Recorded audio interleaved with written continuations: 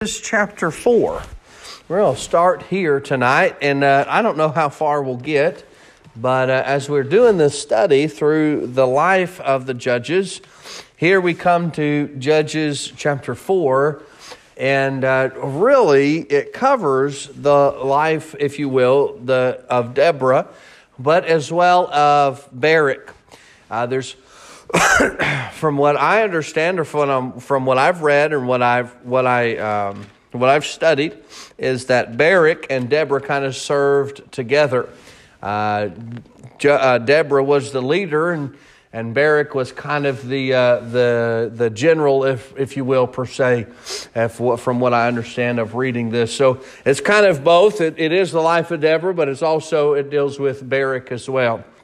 So, Judges chapter 4, and let's begin reading in verse. We'll go verse by verse, hopefully, and like I said, we may get through the first point, we may get through the second. I'm not for sure how far we'll get tonight, but let's go ahead and get our Bibles. We got it open.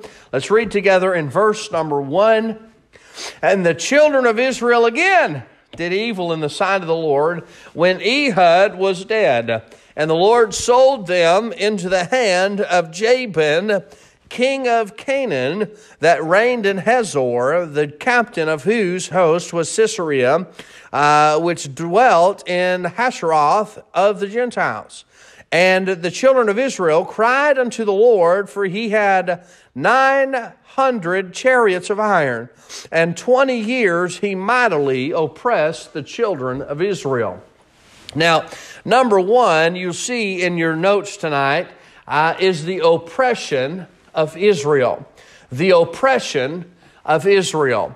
What took place, and again, I'm not going to belabor it because it happens every time after a judge leaves, but Israel, again, verse number 1, the Bible says, and again did evil. What caused the oppression? What caused the oppression the children were in was because they decided to do evil. I believe, according to the scriptures that we see here, that the oppression caused them to go into captivity. This oppression, this deciding to do evil, caused them to suffer the consequences, much like what takes place in any nation in the world. Someone that sins against God, they will face the consequences. Sure, we are talking specifically about the nation of Israel, but ultimately, any nation of God, any nation that sins against Him will pay the consequences. Any Christian that sins will pay the consequences for their sin. You think that for just a moment you can sin and do all that you want and say what you will and go where you want to and do and live how you want to and not pay the consequences. You will pay the consequences. Israel again did evil in the sight of the Lord, and again they were oppressed. And again they were oppressed. Look in verse number 1. It says that they sold the Lord sold them. The Lord sold them into slavery. He sold them into oppression. So what happened is the children of Israel did evil in the sight of the Lord, and because of their evil, because of their sin, because of their wrong, God said, "Here, take them. Take them." Yeah. See, what happens is when we give ourselves to sin and we do evil, go ahead. And it's going to allow sin. The Bible says sin's fun for a season, or it lasts for a season. There will come a day when you have to pay the piper. You can get away with it and play with sin, but ultimately one day you'll pay for that sin. Yeah. It may not be today, it may not be next week, it may not be next year, but ultimately you'll pay for the sin in which you do. See, they did right, and when they stopped doing right, they did evil, and God sold them. That sold them means like a disciplinary action. Look, when my children do wrong, they are going to receive a disciplinary action on their hiney. It's going to happen. When they do wrong, they're going to receive it. When the children of Israel did wrong, they received the disciplinary action, and God sold them into captivity. Children of Israel dealt with captivity multiple times in the Scriptures. In verse number 1 as well, the Bible says Jabin. In verse number 2, and the Lord sold them into the hand of Jabin. He was the king of Canaan. But if you also notice, in Joshua chapter number 11, Joshua defeats King Jabin. So you say, well, I thought Joshua defeated him. It is, but it's much like the word Pharaoh, if you will. It's just another term of a leader. He was Jabin, but it was not the same Jabin that Joshua defeated. It was the word named Jabin, like Pharaoh it is today. King of Canaan. But then you'll also see his captain of the host is Sisera. So not only do you have the king Jabin, and then also he has a host, the captain, if you will, the leader of the army is Sisera. But later on we'll see in this chapter, I don't know that we'll get to it, we may get to it tonight, but later on we'll see that Sisera was a chicken. He fled in the middle of the battle at the end. Well, I don't know that we'll get there, but he fled. Look, in verse number 3, this is the strength of the army. This is the strength of this group of people. The king of Canaan. The Bible says in verse number 3, there were 900 chariots of iron. 900 chariots of iron. And from what I've read or from the study that I've done, I understand that a lot of times the chariots would have like metal pieces sticking out and all kind of bars. They were fortified, good, oppressive leadership of chariots. 900 chariots. That's a lot of men of leadership position. Because not only would you have chariots, but then you'd have the footmen. And you'd have those chariots leading the way. That's a lot of men. A lot of men leading the way. So the oppression of Israel, this says in verse number 3, that he mightily oppressed them. Mightily oppressed them. What does that mean? What do you think that means? Constantly? All right. There's not a wrong answer here. What you think? Mightily oppressed them. Rough? Yeah. How long were they oppressed for? Look in verse number 3. 20 years they were oppressed. 20 years they were in subjection to an evil, wicked king who mightily oppressed them. How do you mightily oppress people? Be mean to them. Be mean to them. Maybe force them into slavery. Make them do things they don't want. Yeah. You think about a dictator, if you will, of different countries in this world today, where dictators are mean and mean to their people. And think about the oppressive leadership of men that have been dictators over the years and how oppressive they were. And the Bible says that Jabin, king of Canaan, was mightily oppressive. He was mightily to them, oppressed them, possessed them in a mighty way. He was mean to them. He was ugly to them. He treated them terrible and maybe even sold them into slavery. It doesn't tell us exactly what was done, but he did it in a mighty, mighty way. And for 20 years. 20 years this took place. See, what happens when we live and when we do wrong and do evil, you can't escape the consequences of the wrong. The children of Israel, because of their wrongdoing, they had to be oppressed. This was the longest oppression so far. We're in chapter 4. This is the longest oppression they've suffered. 20 years. They were 18 years under the Moabites, and they were 8 years under the Cushanites.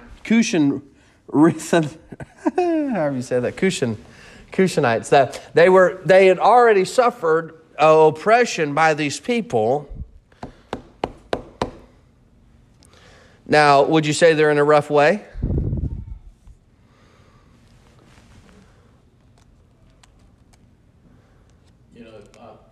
If I could talk to him, I'd ask him a question. Why do you keep bringing it on himself. Why?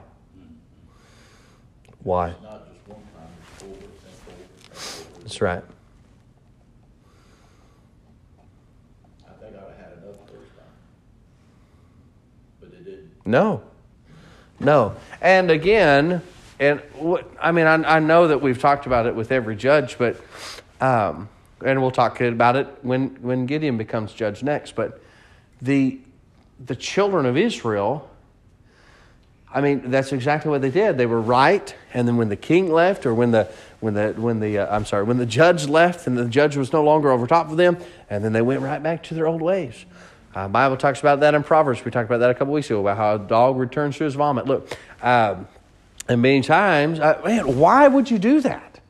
Why would you return to oppress? Why would you want that upon yourselves? Why? And I ask ourselves the same question. Why do we return to the same sin over and over again? Right. Oh, man, I ain't ever doing that again. Man, I ain't ever doing that again. You ever been there? Oh,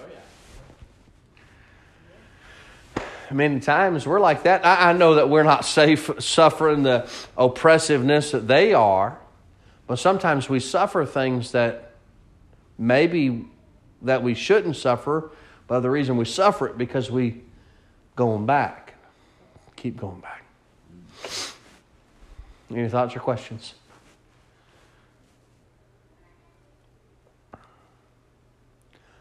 What brought them out of the oppression? Look in verse number 3. What did they do? You're right with God. They cried. They cried unto the Lord. The moment that they cried, verse 4, God begins to work on their behalf. See, God wants to help. God desires to help us where we're at. And you say, well, why did God... Look, think about the mercy and the long-suffering and the grace that He had with the children of Israel. Those are still His people. Israel is still God's chosen nation, but they have turned their back on Him. Now we're talking 2,000 years have passed by, and the nation of Israel has still turned their back on God. And guess what? When He blows the trumpet, God's still going to protect His children. Sure. God's protecting His children all the way through time. And during this time of the judges, there they were living wicked as all get out, being oppressed by the king of Jabin. And all of a sudden they cried unto God, and here comes God. Yes. Because when we need Him, and when we're wrong, and when we confess and we get right, guess who's coming? He comes. Bible says in Psalms chapter number 46 and verse number 1, He said a song, God is our refuge and strength, a very present help in trouble. Who do we go to when we're in trouble? Who do we go to when we're at the lowest of low and we don't know where to go and we don't have any other place to go? Where else can we go? To Him. The children of Israel were low, been in prison, if you will, for 20 years. Yeah. What can they do? God help. Yeah. Maybe we shouldn't allow ourselves to get to that place, but if you are in that place, the only place to go is up. The only place to turn is to the Lord. That verse is still true and will always be true if we confess our sins. If we confess our sins. If we say, God, I'm sorry. God, I'm wrong. If we confess our sins, He is faithful and just to forgive us our sins and to cleanse us from unrighteousness. All unrighteousness. Maybe I'll get it right. But ultimately, when I've done wrong, what do I need to do? Confess and get right. Cry out to Him. Why? Why should I cry? Why should I cry to the Lord? He's merciful. He's merciful to us. Yeah. Ask King Hezekiah. Yeah? He wanted 15 more years. And when he turned and wept, he got it. That's right. God will answer. Cry. They needed help. So what did he do? He immediately went to work. In verse number 4, let's read those, a couple verses here, and then we'll jump into there. And Deborah, a prophetess, the wife of Lapidoth, as she judged Israel at that time.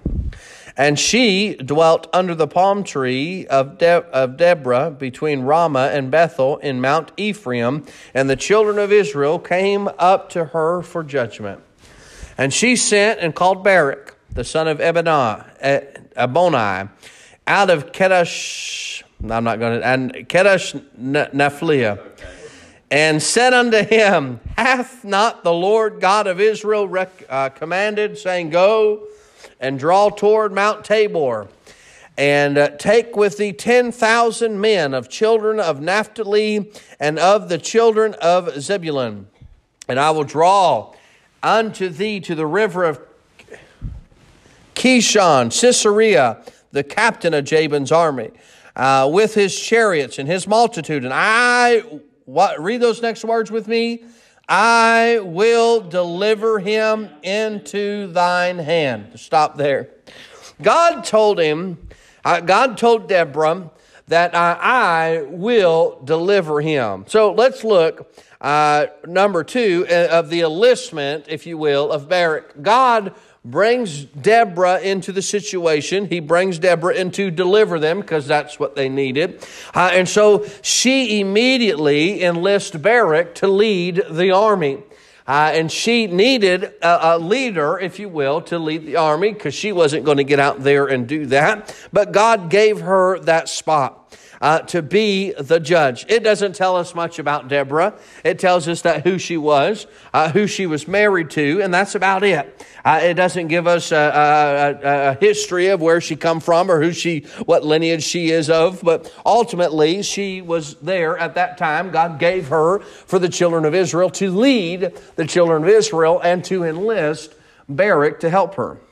Now, this enlistment of Barak, why did she call Barak into the situation? Because she needed God to lead the way. She needed God to deliver the children of Israel. You will see that God was the one who spoke to Deborah. God is the one who enlisted Deborah.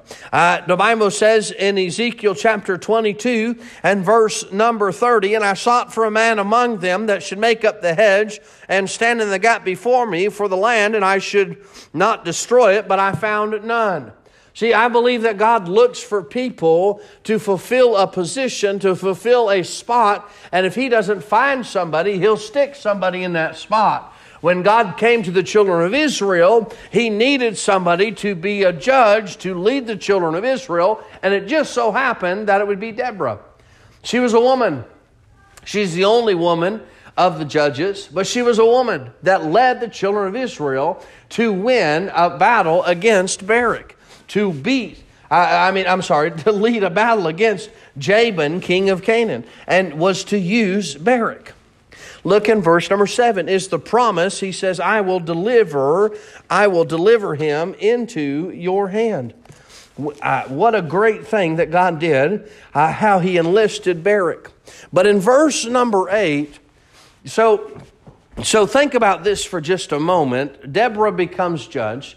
Deborah then immediately enlists Barak, but Barak gives her a condition for him to be enlisted, to do that job. In verse number 8, look at this condition he puts on Deborah. And Barak said unto her, he said, If thou wilt go with me, then I will go. But if thou wilt not go with me, then I will not go. What a condition. All right, Deborah, I'm not going. The only way I'm going to battle is if you're going with me. Why? Why that condition? Why do you think that condition was given? It's just a completely hypothetical question, but why? You think he thought he would be set up? Maybe. Deborah's taking me out there to kill me. He was scared. He was scared. Wanted a woman for backup. Yeah. Hey, I get the job done.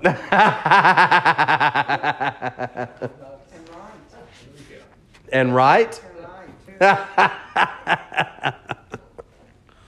Why? It just doesn't make sense. Maybe Barak wasn't, he wasn't someone who absolutely trusted the Lord like Deborah did. I'm not saying that that's the case, but just totally hypothetical. But he made a choice that says, man, the only way I'm going is if you're going with me. Now, a lot of people are like that. Well, I'm not serving God unless you do that. Well, if you do that, then I'll go with you. I've heard people, and I've heard people say, well, I just made a decision because my friends made a decision. You ever heard that before? Well, I mean, it's good that you would be influenced to make a decision because of other people, but ultimately, that's not why I'm serving Jesus. Right. If we're serving Jesus because someone else, man, we're in trouble. Right. Right? Do you think that possibly that he felt unsure because she was a woman? Maybe. You know, because women, you know. Especially during that time period. Exactly. That could be a huge reason. Well, what's this woman telling me to do? Well, you ain't willing to go out there and do it. Well, I'm not going to go out there and do it. He didn't maybe trust her Yeah. as a prophet, a judge. Mm-hmm. Even though I'm sure he knew she was, but still. That is huge possibility. You know? You even look at the situation of trusting the leadership, trusting that what she said was going to actually take place. When the leadership sometimes, are you sure this is going to take? Are you sure this is going to? Well, come on now. And well, come on, you got to come with me to prove it right, you know. And we're not going to get to it. That'll be the last point, but the victory that takes place. But look in verse number 9. And she said since you give me a condition, I'm going to give you a condition. And she said, I will surely go with thee, notwithstanding the journey that thou takest shall not be for thine honor. For the Lord shall sell Sisera into the hand of a woman. And Deborah arose and went with Barak to Kadesh. Now, and then verse number 10, and Barak called Zebulun and Naphtali, which if you'll see in the couple of previous verses, that's where they were supposed to get the 10,000 men, was from Naphtali and the tribe, the children of Naphtali and the children of Zebulun. And Barak called Zebulun and Naphtali to Kadesh, and he went up with 10,000 men at his feet, and Deborah went up with him. But here's the condition. So he says, well, I'm not going unless you go. Well, here's the condition. Deborah says, well, listen, the Lord's going to sell Sisera. He's going to take care of Sisera, but by the hand of a woman. You won't take care of her, and the honor won't be yours. Because the honor ought to be yours. But because you, for whatever reason, whether it was scared or what to trust her word, wouldn't have faith in God, whatever that reason was, that he wouldn't do it unless Deborah went with him, then God will say, nope, you won't get the honor for the defeat of the king of Jabin, King Jabin of king of Canaan. You won't get the honor. Yeah, my Bible says, be no glory for you. No glory for you. No honor. No honor. Now, why do you think that? Now, again, this is just another question. I don't know that I don't have an answer to, but just a question for you. Why? Why do you think that God says, I'm not going to give you the honor for that, for the defeat? Because they win the victory. God wins. God always wins. But why do you think, in your mind, why do you think that God doesn't give him, Barak, the honor for the defeat of the king. He wouldn't take it on by himself. He wouldn't take it by himself. Lack of faith. Lack of faith. Yeah. You ever wonder if God's maybe put a message on you, or a thought in your mind, something that God's impressed on your heart, and you're dragging your feet about it because this person, I ain't doing it because they're doing it, or I ain't doing it unless they do it. No, we ought to do it because God's asked us to do it. See, Deborah was doing the right thing by calling Barak because she was a woman. So she needed a general. She needed a leader, a captain of the army, if you will, to lead. And so she enlisted Barak, who God had given to her to enlist. And then Barak says, no, I'm not going to let you go. So God does God impress on your heart to do something? You're like, not unless they do it. No, and your condition. And because you won't trust God, because you won't get on board with what God wants, then He won't let you receive the honor that you could get if you would do what He said. You know, it makes me wonder if Barak told her that she did, and why she didn't then go to The next person. John over or Lasky or somebody else, to lead them. I mean, but it was in her mind, or God had told her to use Barak. But when He turned her down, or when He told her, I'll go if you go, makes me wonder why she didn't go to one of her other strong warriors. I mean, there's a message there, but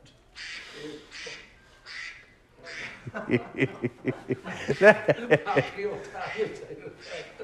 Well, she did what Time God to go, told her honey. to do. Yeah, that's Sorry what about God that. told her to, And God wanted him to go. yeah, Yeah.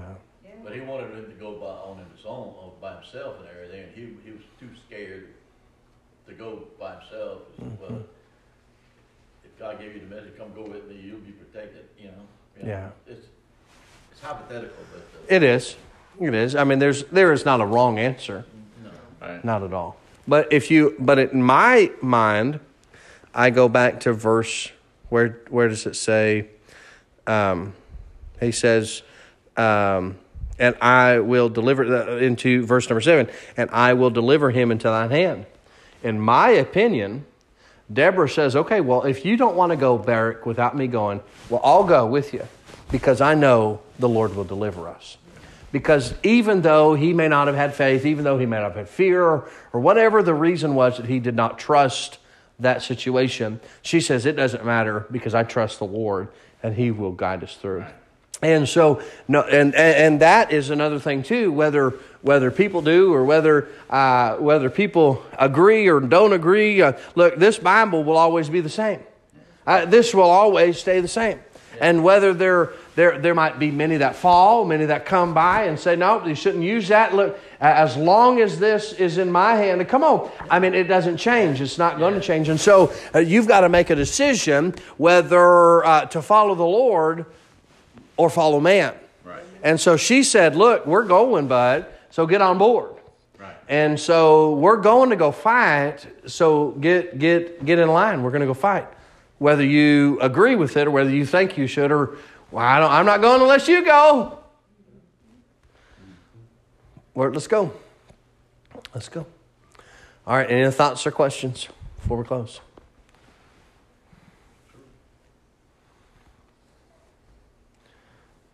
All right. Let's close. Lord, I love you. Thank you for tonight. I thank you for your blessings that you've given to us.